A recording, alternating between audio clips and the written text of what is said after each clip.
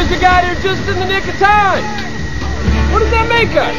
Big damn heroes, sir. Ain't we just?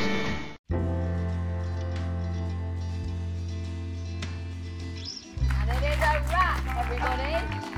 It's a wrap. You've moved mountains to get this film finished. Get home and stay safe, and thank you so much from all of us. He was talking about the airlines because they're canceling these flights left, right, and center. An emergency coronavirus bill could force people with virus symptoms to isolate. Cameras have all stopped rolling. We've got a film to finish. Yeah, let's get this movie done. But I really want you just to say I'm very sorry and disappointed I am that our big scene had to be cut. But if the players stop playing, She meant nothing to me. I'm really sick now. You've made your bed. Now you can die in it. Nobody even knows what day it is, or week. if we're not reflected in someone else's eyes, Hi, Lucy. How's your mum doing? do we really exist? If there's no one to laugh at a joke, is it funny? If we're alone, truly alone, I can't breathe! Can you get out? are we really alive at all? One of the things we do know is that our lives will never be the same. I'm an idiot. I don't deserve these powers, if I'm being honest. Like, what am I even contributing? There's already a superhero with a red suit with a lightning bolt on it. Aquaman is literally huge and he's so manly. And Batman is so cool. And I'm just me. I feel like a fraud. You understand I'm a pediatrician, right?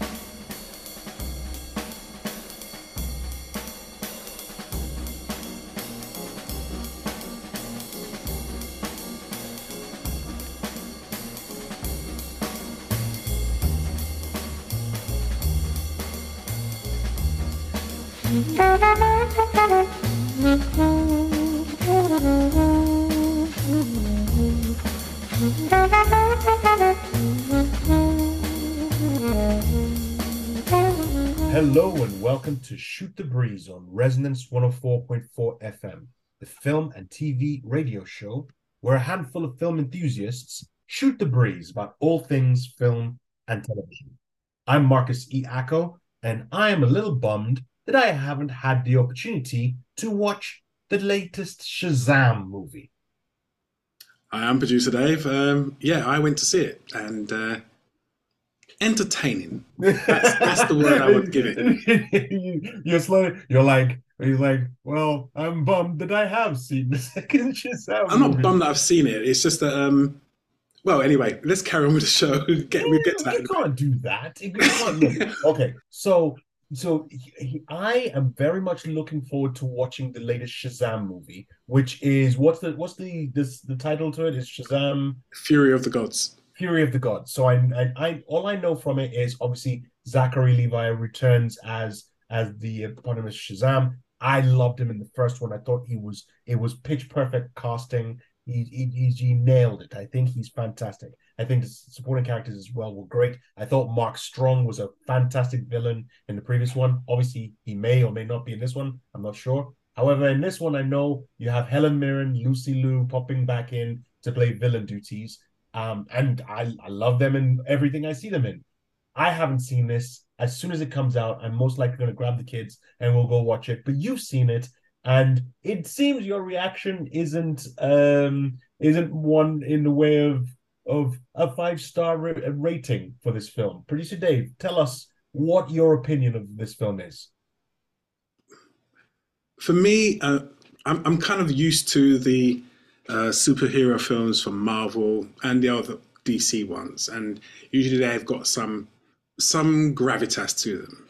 But this was made purely for the under, let's say, 14-year-old. Or 14-year-old at heart, or those with the IQ of a 14-year-old, or the maturity level of a 14-year-old. I mean, one of the things I really liked about SHAZAM when I first came across it years and years and years ago in the comics was the way they had Billy Batson doing, being a kid and then you had Shazam being the older man, and you had equal amounts of both. You didn't get that in the film. You saw mostly Zachary Levi, which is not bad per se, but where you saw Billy Batson, it wasn't that much, if you see what I mean. So you didn't see his progression. You didn't see him growing up, as it were. You saw it through the eyes of Zachary Levi, which for me didn't always work. But Zachary Levi is good anyway. I just thought that it was aimed at the younger market. The other thing I didn't like so much was the product placement, which was just so obvious. There is one which is just so obvious. It's like you go, oh my! Was it a Coca-Cola vending machine flying at someone? I'm not even going to say what it is. I'm not going to say what it is. I will spoil this tiny little bit for you though, and say it's to do with unicorns, and that's it. That's all I will say. Okay. Right. So all right. So as soon as it pops up, I'll be like, oh. That'll put you on your guard. As soon as you know there's a unicorn coming up, you'll be looking at. You won't even need to look out for it. It will just hit. It will just like clobber you. So a random unicorn will roll up and they stop and lift up a hoof, and there'll be a Rolex there.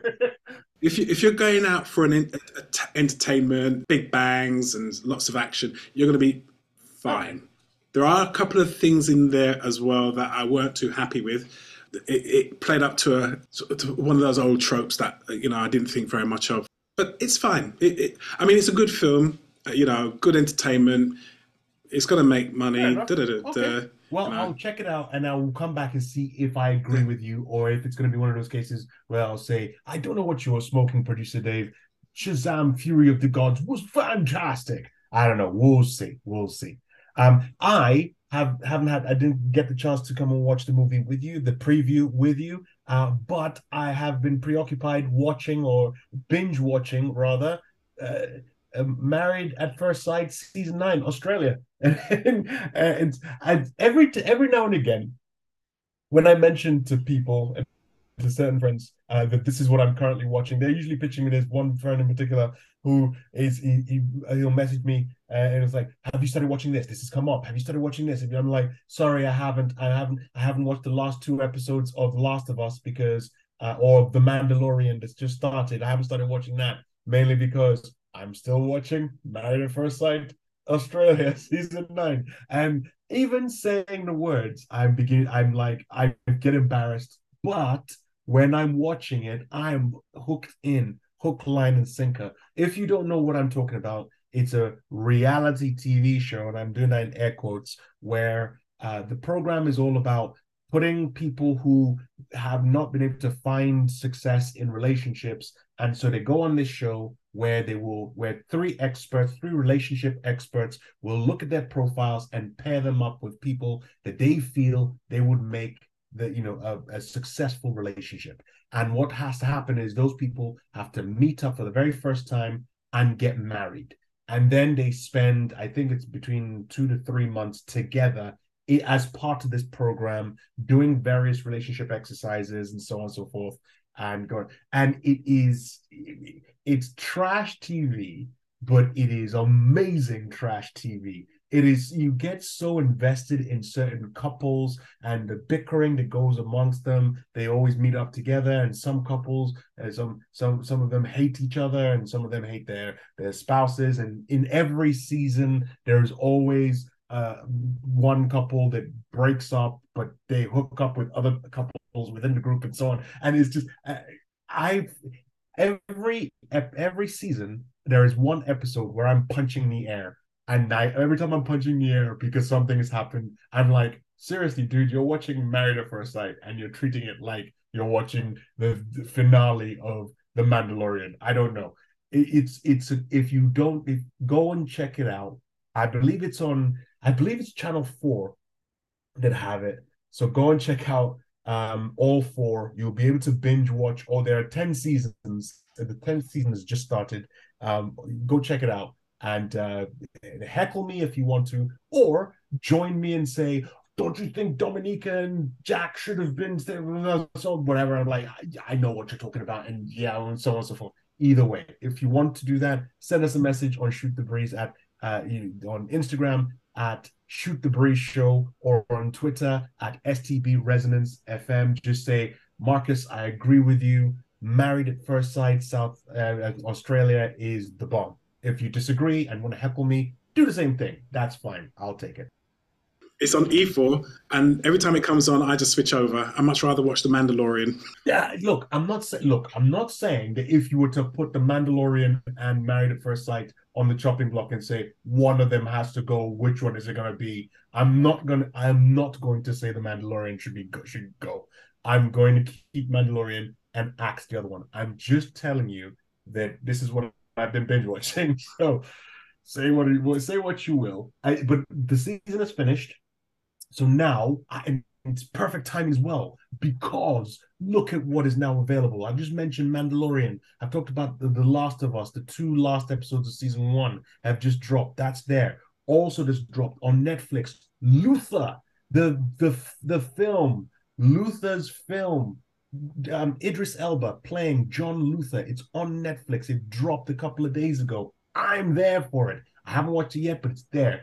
Ted Lasso, 3rd season, 1st episode on Apple TV Plus has landed. You see, so that's what I was in the wilderness. I was waiting for these ones to come so I can enjoy, I can imbibe. And while I was there, I partook of the sugary fruit that is, Naked and Afraid and Married at First Sight Australia and whatnot. So that's what I was doing. I was waiting for that thick, juicy steak, and vegetarians are like, why are you using? Yeah, well, they have their own thick, juicy steaks, the cauliflower steaks and what have you. Tofu, tofu steaks, yeah. Yes, and corn. I'm like, oh, fair enough. Whatever it is that makes you salivate, those have now arrived. So I'm going to be feasting on that stuff in this weekend, and but in the meantime, if you've watched Married at First Sight Australia and you want to talk about it, feel free to message us and we'll chat about it.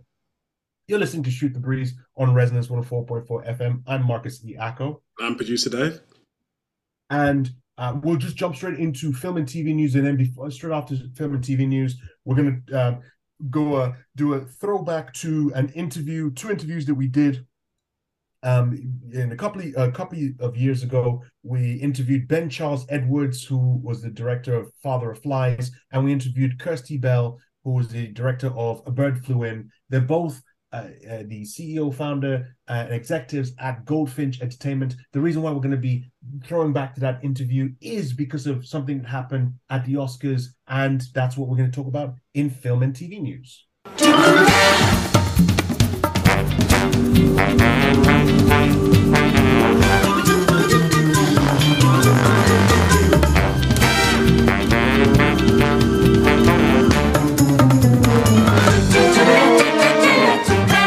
So, I believe it was the 90th Academy Awards that happened last week.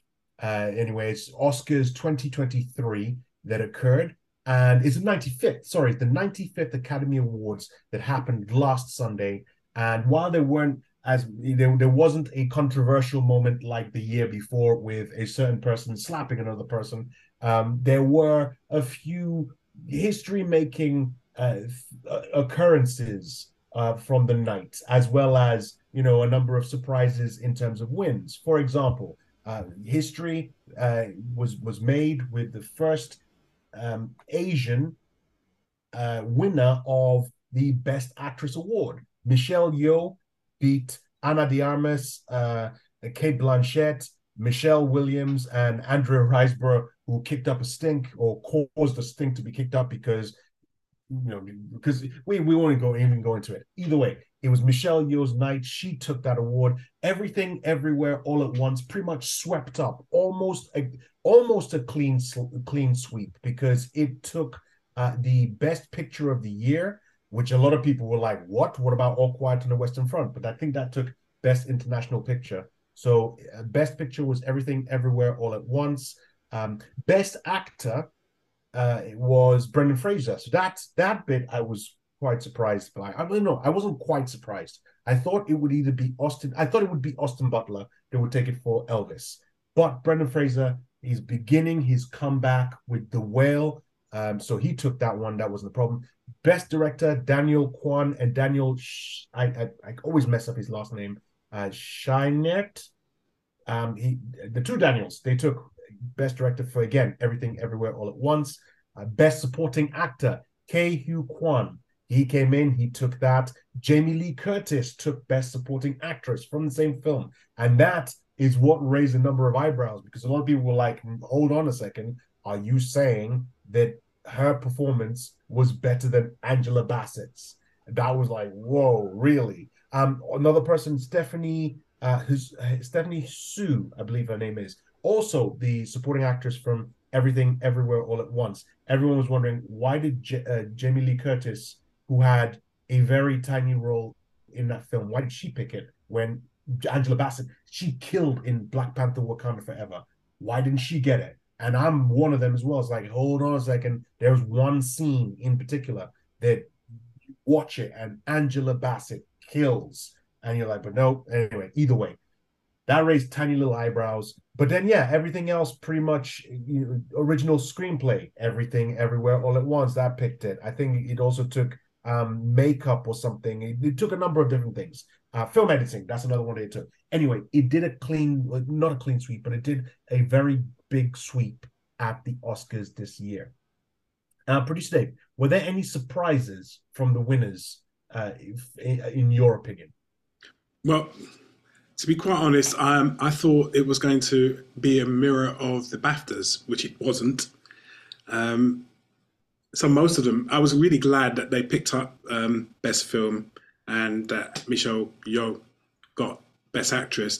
I thought, like you, Best Supporting would go to Angela Bassett, but yeah, that was a surprise. In actual fact, they showed the picture of them, the camera on them both at the same time, and Angela Bassett's face did not change all the way through. The look on Jamie Lee Curtis's face was just something else. She was not. You could see that she was not expecting it. It was that was definitely I won. My God! And she just went. She broke up. But Angela Bassett just, oof, yeah. Yeah, I was a bit. And hey, who knows? Who knows what's going to happen? Angela Bassett might get another film in a couple of years, and they're just going to say, "Hey, we did you dirty the last time, so here you go, you got it." But that was the Oscars. It's now come and gone. A new season of movies have now begun. But that's why I want to use this as a segue into our spotlight segment, because the live action short that won was An Irish Goodbye. And that's a film that was executive produced by Kirsty Bell from Goldfinch Entertainment, who, Goldfinch Entertainment also was the production company that Ben Charles Edwards is part of. And we interviewed them back in 2022 when they were both having their films Father of Flies and A Bird Flew In. It was at the Paris International Film Festival, which has just finished its run for 2023. So casting our mind back to 2022, I figured we're trying to organize to get them back on the show to talk about their films and talk about An Irish Goodbye and its success. So we figured, let's cast our mind back to that interview, talking to those two about their films. And that's what we're going to do in our segment, Spotlight.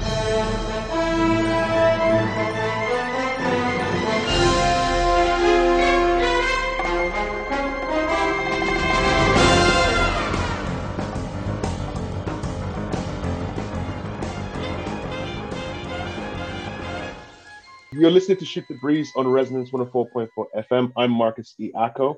And I'm producer Dave. And we have with us the director of Father of Flies. He's going to tell us a lot about this film, which is in the Paris International Film Festival. Please tell us your name and start off by telling us what Father of Flies is all about. Well, good to meet you both. Thanks for having me. My name is Ben Charles Edwards. I'm a movie director, writer and producer. And Father of Flies is a movie I wrote. In fact, I wrote it as a child originally. It was based on my childhood. Of course, I didn't have the same demise and the absolute horrors that you'll see in the movie. I was going to say, I've seen the trailer, and if that's your childhood, then wow, you have come up nicely. Well, you know, I took my dad to the test screening of it, and bless him. And then afterwards, he came up to me and he said, "Boy, I think you need therapy." But I think that you know, it's like any cathartic process, a creative one. You know, it's a story about divorce and how a family cracks start to show in this relationship, and from that, all sorts of horrors are bred. The name of the film, Father of Flies, I almost tripped up on myself calling it Firefly because I love the show Firefly, but that's not what it is. And then there's Lord of the Flies, which also kind of crosses into it. Did any of, well, obviously not Firefly, but did Lord of the Flies have any influence on the titling of the film, Father of Flies? No, it didn't. But Lord of the Flies, I mean, I remember reading Lord of the Flies, William Golding, as a kid. And ironically, one of my co-writers that I work with on a regular basis, his father was the writer of High Wind in Jamaica, which was obviously I guess a prelude in a sense. But Father of Flies is the title, in a sense, becomes apparent towards the end of the movie as to why it's named Father of Flies. It's also something quite ominous and dark about the title, brooding, and I love that title. But Father of Flies is also a name given to Beelzebub, one of the demons of hell. So it's his nickname, but I just call him B, but some people call him Father Flies. Nice that you have that kind of relationship with him. But you get on with both sides, haven't you, unfortunately. Is it safe to call Father of Flies a horror movie? Yeah, it definitely is.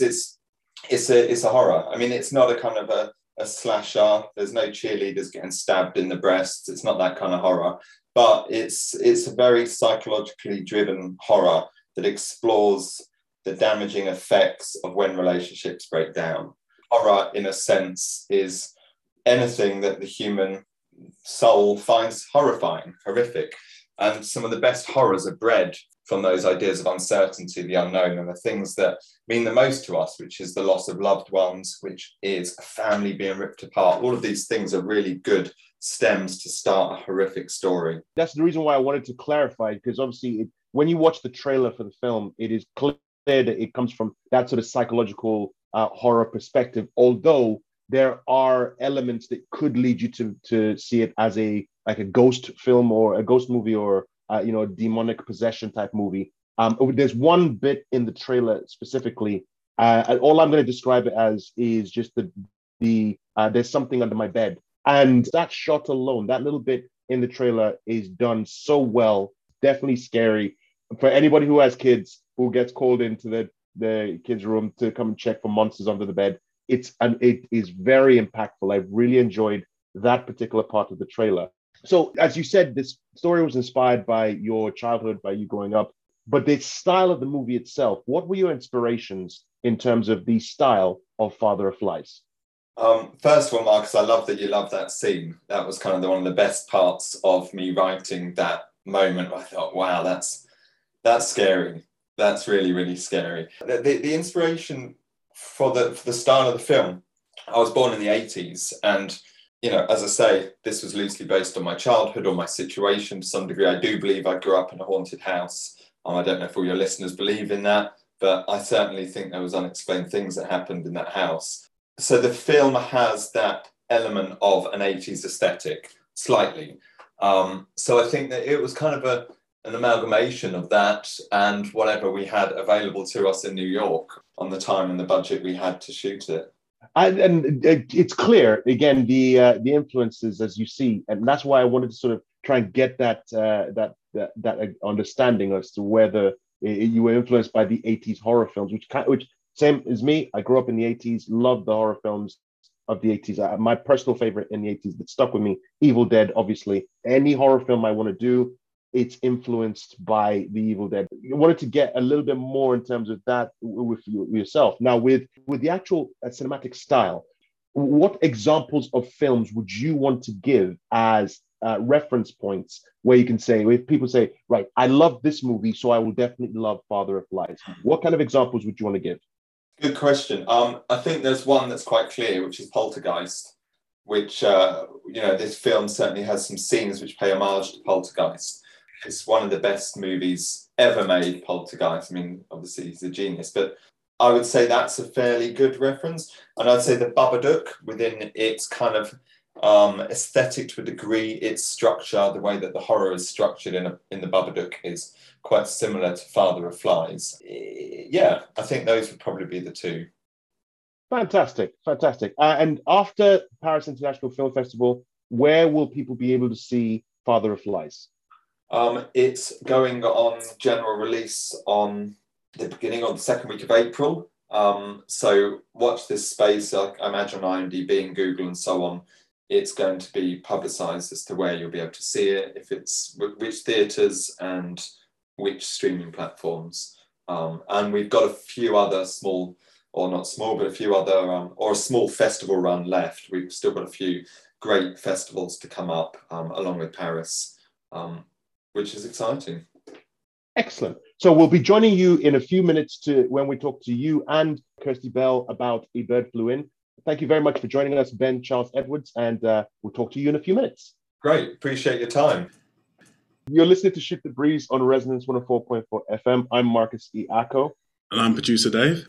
And we've just been speaking with the director, producer of Father of Flies, Ben Charles Edwards. So we've already introduced him. So what we're going to do is we're going to pass over to Ben to introduce our next guest, who's the director of A Bird Flew In. So Ben, take it away, please. Oh, well, very good. Thank you. And I would love to introduce you to Kirsty Bell, the creator and the director of A Bird Flew In, which is also making its French debut at the Paris Film Festival.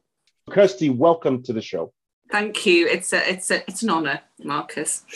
The honour is all ours. So tell us about A Bird Flew In. What is the story of A Bird Flew In? The story of A Bird Flew In is essentially 12 protagonists who were all working in some capacity on a film set on the night of the UK lockdown on March 23rd, 2020. And what we see is them all going back to wherever they live or where they come from and shutting the door behind them. So like the title, A Bird Flew In, essentially, they're like trapped birds in their own homes.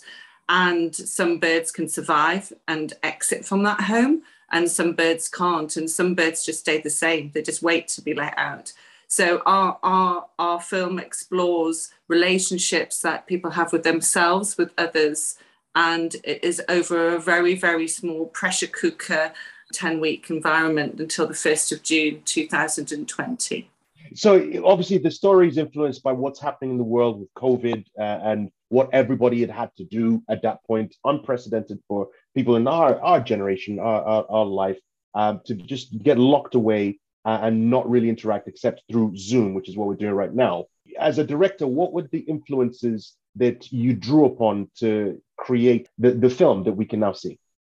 Actual reality. So we were actually involved in a film that the producer of the film had managed to bring forward the schedule by a week and a half because he just sensed something was happening. He's quite spooky. He's our executive producer on the project, Philippe Martinez. And basically, we all went home on the night of the lockdown. We wrapped literally as lockdown was announced. It was the most bizarre experience.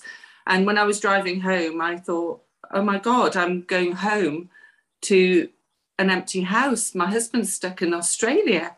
Like, what am I going to do? And then I started using Zoom for meetings like all the rest of the world.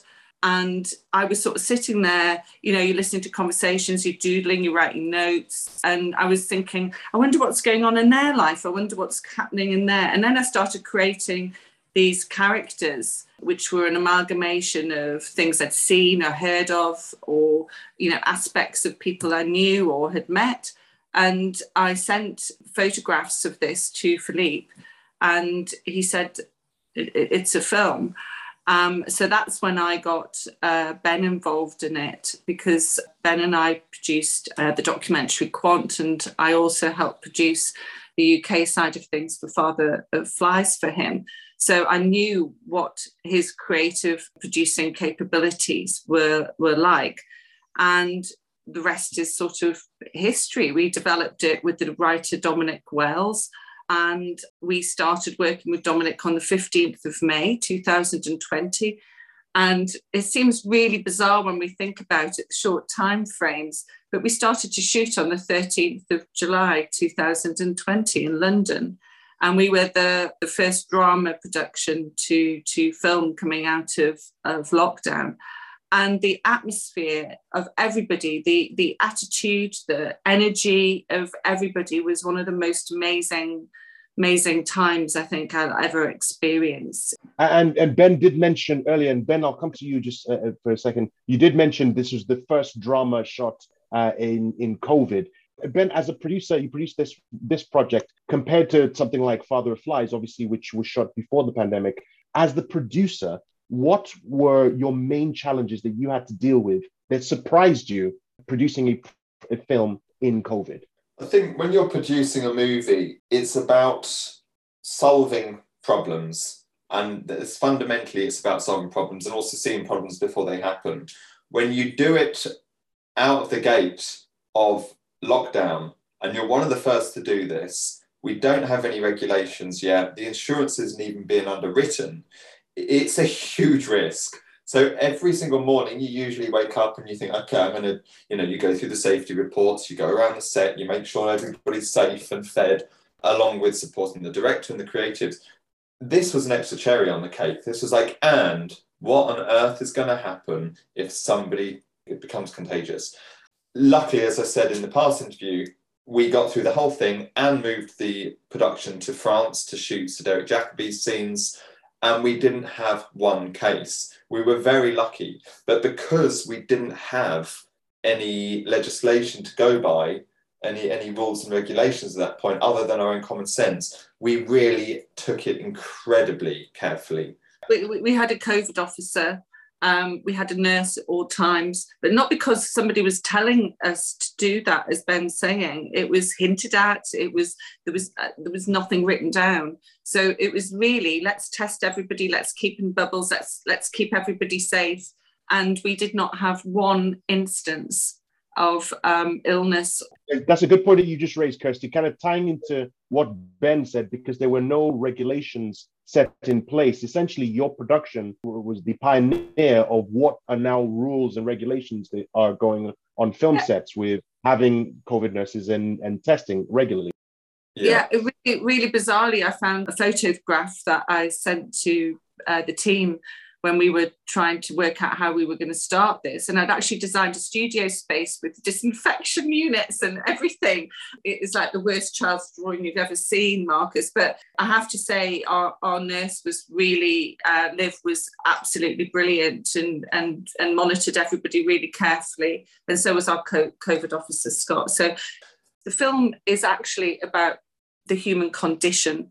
The film is about emotions and relationships with others and oneself. It's set against a backdrop of being contained, and it's been filmed against a backdrop of being contained. But what is normally said about the film is it's a film about lockdown. Now, there's some radio reports, there's the dates when the announcements were made, but actually, when you look at the essence of what is being filmed, it's about people, and it's about how in that short space of time, which actually seemed like a really long period of time when we were in it, it's about how 10 years of life got basically squeezed into 10 weeks. And that is what the actors identified with and what the crew identified with. And I think that's how we got the strength of performance out of the actors. I remember when we were sitting, Ben, with Sir Derek and Francis Barber, and they were saying, can we bring this to it? Can we bring that to it? Can we do this? And the tear that you see falling from Sir Derek's eyes when he sat on the bench with Francis Barber is a real tear, because he's thinking about him and his plight and the fact that he'd isolated in France, which is his second home, for 3.5 months, Ben, or 4.5 months, a long time. Yeah. And it's like, you might think people of privilege might be better off than people without privilege. But they're not, because you're stuck with this, aren't you? You're stuck with this and you're stuck with your heart. And your head and your heart sometimes don't match. And we have our actress who you think must live in a mansion, but she lives in a caravan, and the only caravan in an industrial park. She thinks she's got fans. She hasn't. Nobody's really interested in her. It's very sad, but there is hope in there as well. It's funny that you touched upon that as well. And that's kind of one of the questions I wanted to ask about. So the reception that you've gotten, because it's a movie set in COVID, obviously, as you just said, while it's a movie set in COVID, that's just basically what's reflecting the life around the characters that are being told in the story. One question I did want to ask was, what has been the reception to you and Ben about doing this particular film set in COVID? Because the reason I asked this question is because I've been pitching a number of other projects to different people, and consistent piece of response I've gotten is that nobody wants to see a film that reminds them about COVID because they're living through it. It's almost word for word consistent with everyone I pitched. So what kind of responses did you get with regards to this particular project, and how did you overcome it to just go ahead and make your film? It's a really, really good question, because when we shot it, when Kirsty created the idea, we assumed that hopefully this is the last that the world was going to see. We were out of lockdown and that was that. So we had just marked a point in time in human history. However, there's an advantage of doing that, regardless that the pandemic went on and is still going on. When you create something of the moment at the moment, as Kirsty said, the performance is the story. It's so real. And when we've had the screenings and so on, yes, it's a big pill to swallow and it's tough. That doesn't mean to say that it isn't an incredibly important bookmark in our human story. So to make something and have the privilege and the opportunity to make something about the time of the time, where now we have screenings at festivals and cinemas and people afterwards saying, my goodness, that film, I forgot what it was like back in April. I forgot those news reports. I forgot how I felt when I woke up that day by myself. That's incredibly important to capture. Yeah, it's a tough thing to swallow, but there will be a time when people want to look back and say, wow, look where we came from. Look what we did. I agree. I agree with that. You're listening to Shoot the Breeze on Resonance 104.4 FM. I'm Marcus E. Acko. I'm producer Dave. And we're joined by the director of A Bird Flew In, Kirsty Bell, and the producer of A Bird Flew In, Ben Charles Edwards, talking about this particular film. Now, Kirsty, I'm going to throw it to you. If I'm correct, this is your debut as a film director. You've been producing a large number of projects with Goldfinch, which I'll come to in a few minutes. One of the questions I wanted to ask as a director, your artistic choice to go with black and white for this picture, what made you choose that particular method of capturing this film? Two things. One is I'm very old, Marcus, so no.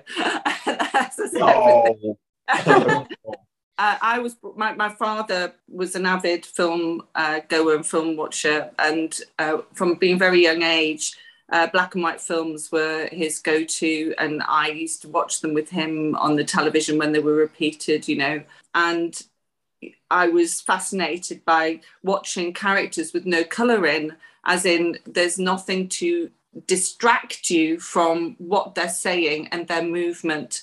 And one of the most important movements in cinema history, in movie making history, is the cinema verite movement. And the British filmmakers tried to copy it with certain films that were made in the late 60s and early 70s. And I just felt that in order to get the true emotion of the characters and the actors identifying with those characters, we needed to strip it of colour. Initially, I spoke to Ben, not about black and white, but having this very pale pastiche, very drained colours, didn't we, Ben? We talked about like pale greys and pale blues, very, very cold colours, so the emotion could come out of the characters. When we were looking at photographs and reference points, that's really where we were. And then we thought, well, if we're going to have a nod to cinema verite, love a black and white film, love of cinema verite. From a producer's perspective as well, there was something incredibly practical about shooting in black and white with COVID in mind. It helped us speed up our days and shoot quicker, because we weren't colour balancing.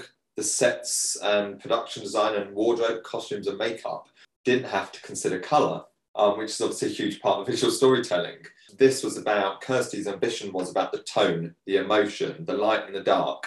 So it allowed us to shoot quicker and therefore free up the schedule to have time for COVID tests, to, we were shooting half the amount that you would usually shoot in a day. So we could take it slower, so we could clear the set, get it cleaned, all of that stuff. So, when Kirsty said, I definitely want to do black and white, I thought, thank goodness for that.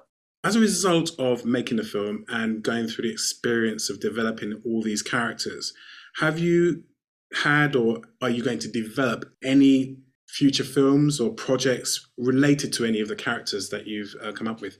It's funny you should ask that, Dave, because we have been asked by a few people whether they want to know what's happened to those people in the future, because obviously we've cut them off at a particular date. You've got no idea whether any of them have ended up together, whether they've survived or whatever. So we have been, it has been mooted. But no, I think my wish is to direct again, is to be involved in the human condition again, not necessarily those characters, but to develop other characters in other situations that are very real, and we bring a reality to ordinary situations and bring them out to the world. Because for me, as Goldfinch, we finance a lot of films that we don't produce, and we EP it because we're financiers of them. But to be involved in the subject matter, if I were to direct again, I would have to be emotionally invested in those characters and build them up from scratch. And that to me was an honour to do. And when I started the journey, I never expected a film to be made. That wasn't the objective at all. I was just passing time during lockdown and sharing it with the EP, and then Ben and I brought it to life. And I think it's rather amazing that the festivals have taken it up. And, Paris features in A Bird Flew In, Julie Drey's character, Anna. She lives in Paris. She goes back from the UK back to Paris. You see a lovely vista, you see a lovely drone shot of Paris, you see her home. And that again is a nod to cinema verite, very much so. We changed one of the characters from Russian to Parisian for that purpose. And for us, it's very important for us to be part of this festival and for people to actually watch it and maybe not be comfortable entirely, because as you quite rightly say, we're still in the pandemic. But if they're talking about it, isn't that what cinema's about? When you come out the cinema, you want to have something to talk about. You want to be saying, I don't want people going, oh, that was all right, and that's it. I want them to say, I identified with this character, I thought this was good, I thought it was interesting they did this or whatever, because that's how I got brought up to to have commentary on films. It's a big wish, isn't it? No, it's not. It sort of hits the point that to the question that producer David asked, and it kind of it took away one of the questions I was going to ask. So thank you very much, producer Dave. You're listening to Shoot Breeze on Resonance 104.4 FM. I'm Marcus E. Acko. I'm producer Dave. And we're with the director of A Bird Flew In, Kirsty Bell, and the producer of A Bird Flew In, Ben Charles Edwards. Kirsty, you mentioned a few minutes ago Goldfinch, which is a company, you're the CEO and owner of the company Goldfinch. Ben, you are a head of production of Goldfinch. For those who don't know what Goldfinch is, there are a lot of filmmakers who listen to this show, independent filmmakers who hear Goldfinch and immediately their ears will just prick up and they will want to listen. But for people who don't know what Goldfinch is, Kirsty Bell, could you tell us what is Goldfinch? Goldfinch is a lot of different things. We do film finance, EP work, executive producer work. We have our production arm, which Ben heads up. And we also have a ventures arm, which is things like first flights, where we help first-time filmmakers through our short film fund. We have the Coop, which is representation and management for crew members, not actors at this point, but is for everybody else below the line and writers as well. And it was set up. I set it up and launched it, and funnily enough, January 22nd. So it's nearly our 8th anniversary, 2014, because I got fed up of people who invested in an independent film getting a bad name. You know, the independent film was getting a bad name for investment, and I wanted to prove a point. I told my husband it would be for 18 months to 2 years that I would do this for. Moved him down to London with the dog, and then all hell broke loose, didn't it? Yeah. So it hit, you know, we disrupted a lot of what was going on. And what we're trying to do now through our brilliant slate that Ben's put together is we're trying to disrupt again. If I don't take this opportunity, I know I'll kick myself. So I'm going to ask, on behalf of a lot of independent filmmakers out there who are struggling, especially in COVID and pandemic, but also trying to get their own pictures made, how can a filmmaker, such as myself, for example, reach out to Goldfinch and say, I've got a micro budget project. I would like to see if you can help me out. What can filmmakers such as myself do? We've got several arms of Goldfinch that can help in this way. We have First Flights, as Kirsty mentioned, which does specialise more with shorts, but it is a way that we find some terrific talent. And First Flights, it's a non-profit part of the business. So really, we create a structure where we can help provide funds to short films. Now, they could be anything below 20 minutes, but they can be proof of concepts to features as well.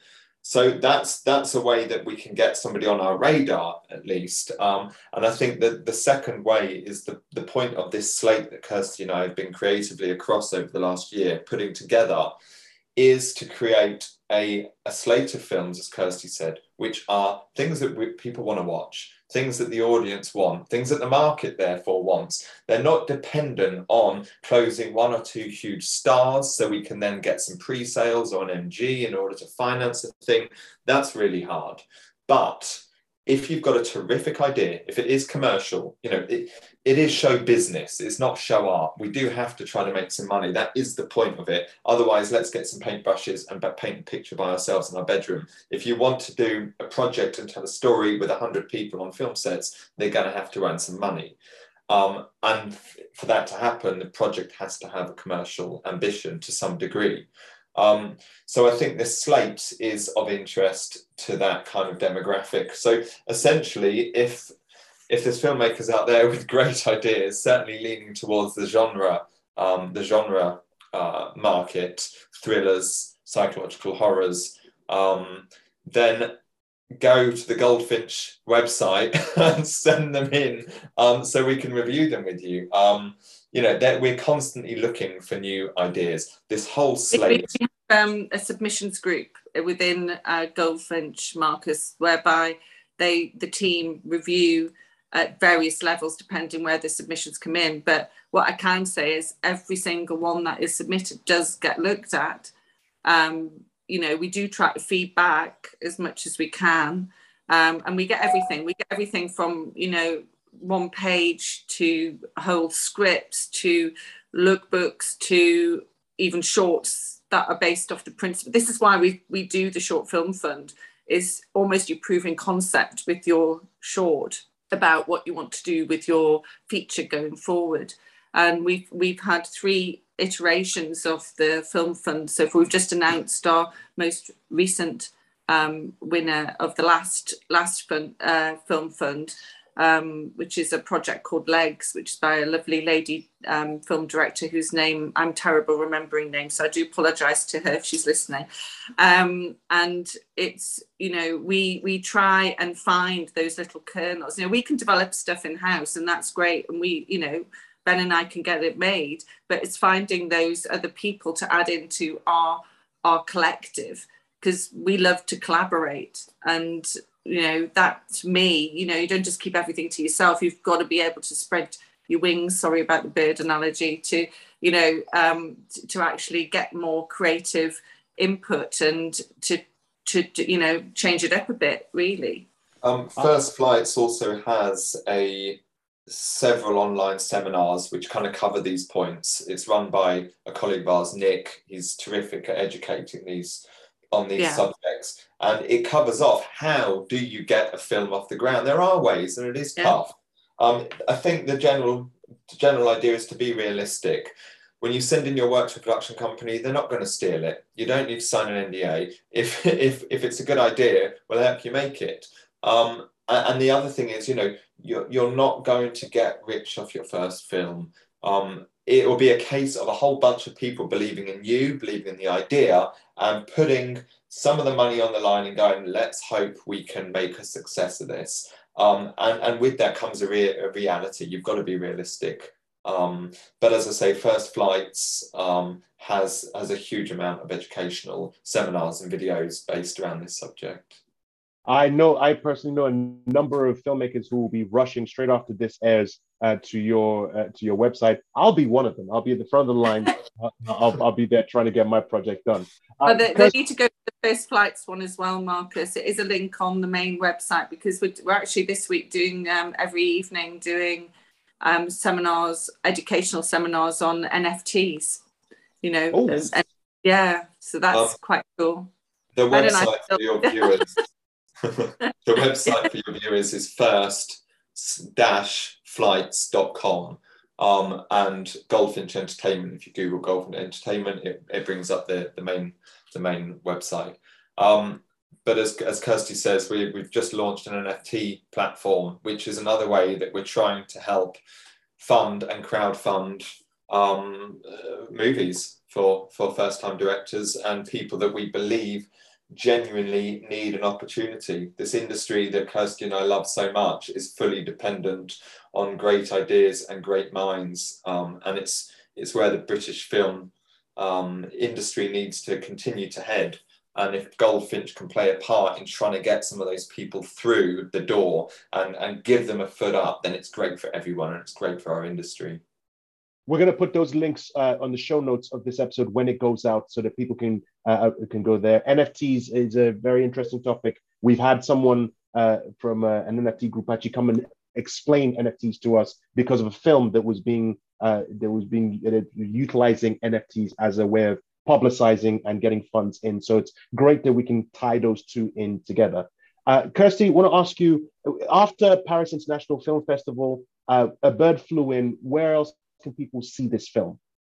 Well, that's the $1 million question. We're currently talking to distributors because they have listened to other people and said, we don't know whether this is the exact time to release it. They're basically talking about later this year, basically. They were talking about end of Q1, so end of March, beginning of April. That could still happen, but I think they're concerned that we're still sort of coming out the other side. Well, coming out the other side as in we've been told we've got to be more normal, whatever normal is. And that's really interesting because the tagline of the film is our lives will never be the same. And our lives will never be the same. And it's almost like we predicted what has happened and we're sort of caught in that sort of situation. But it will be distributed. It will be distributed later this year, we hope. The point that Ben made earlier is it's actually timeless. It's set in a time, but it's timeless. So we don't have a hurry on to get it out there. I'd rather get it out there when the distributors and the PR people think it's the right time. And that's what we're in discussions about. It's going to be at other festivals as well. As is Father of Flies. So, and Father of Flies is being distributed from the 12th of April. So it's all very, very positive, and we hope everybody gets to see it. Absolutely. And the moment you get a release date, and Ben, when Father of Flies is coming out, please come back onto the show so we can publicize it as best as we can. And when if you want to get some of your First Flights filmmakers to come on the show to talk about their project as well, we'd be happy to have them on board. Totally. Nick would love that. Nick and Philip would love that, wouldn't they, Ben? Yeah. No, I think that would be a great benefit to the filmmakers out there. That's a great idea. We'll put this way, Marcus. Ben and I can't talk about NFTs. breeze. In fact, Kirsty and I sat the seminar last night that Nick and Phil hosted to hundreds and hundreds of people around the UK. Kirsty and I were on it at 8 p.m. last night trying to follow it and understand, texting each other in the background saying, are you keeping up? Chatting in the back of the class and it's actually listening to what the lecturer is saying. But absolutely. So thank you very much for joining us on Shoot the Breeze, and we will speak to you very soon. Thanks, you guys.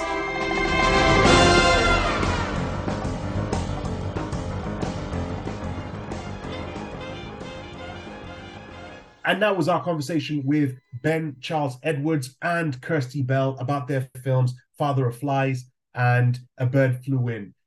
Like we said, we're going to get them back on so we can talk about their new projects, talk about their old projects, talk about their new projects, and talk about An Irish Goodbye, how they have the great honor of being Oscar, or at least Kirsty Bell has the honor of being able to say, my film is an Oscar winner, which is fantastic. It's one of the biggest awards in film that any filmmaker could wish for.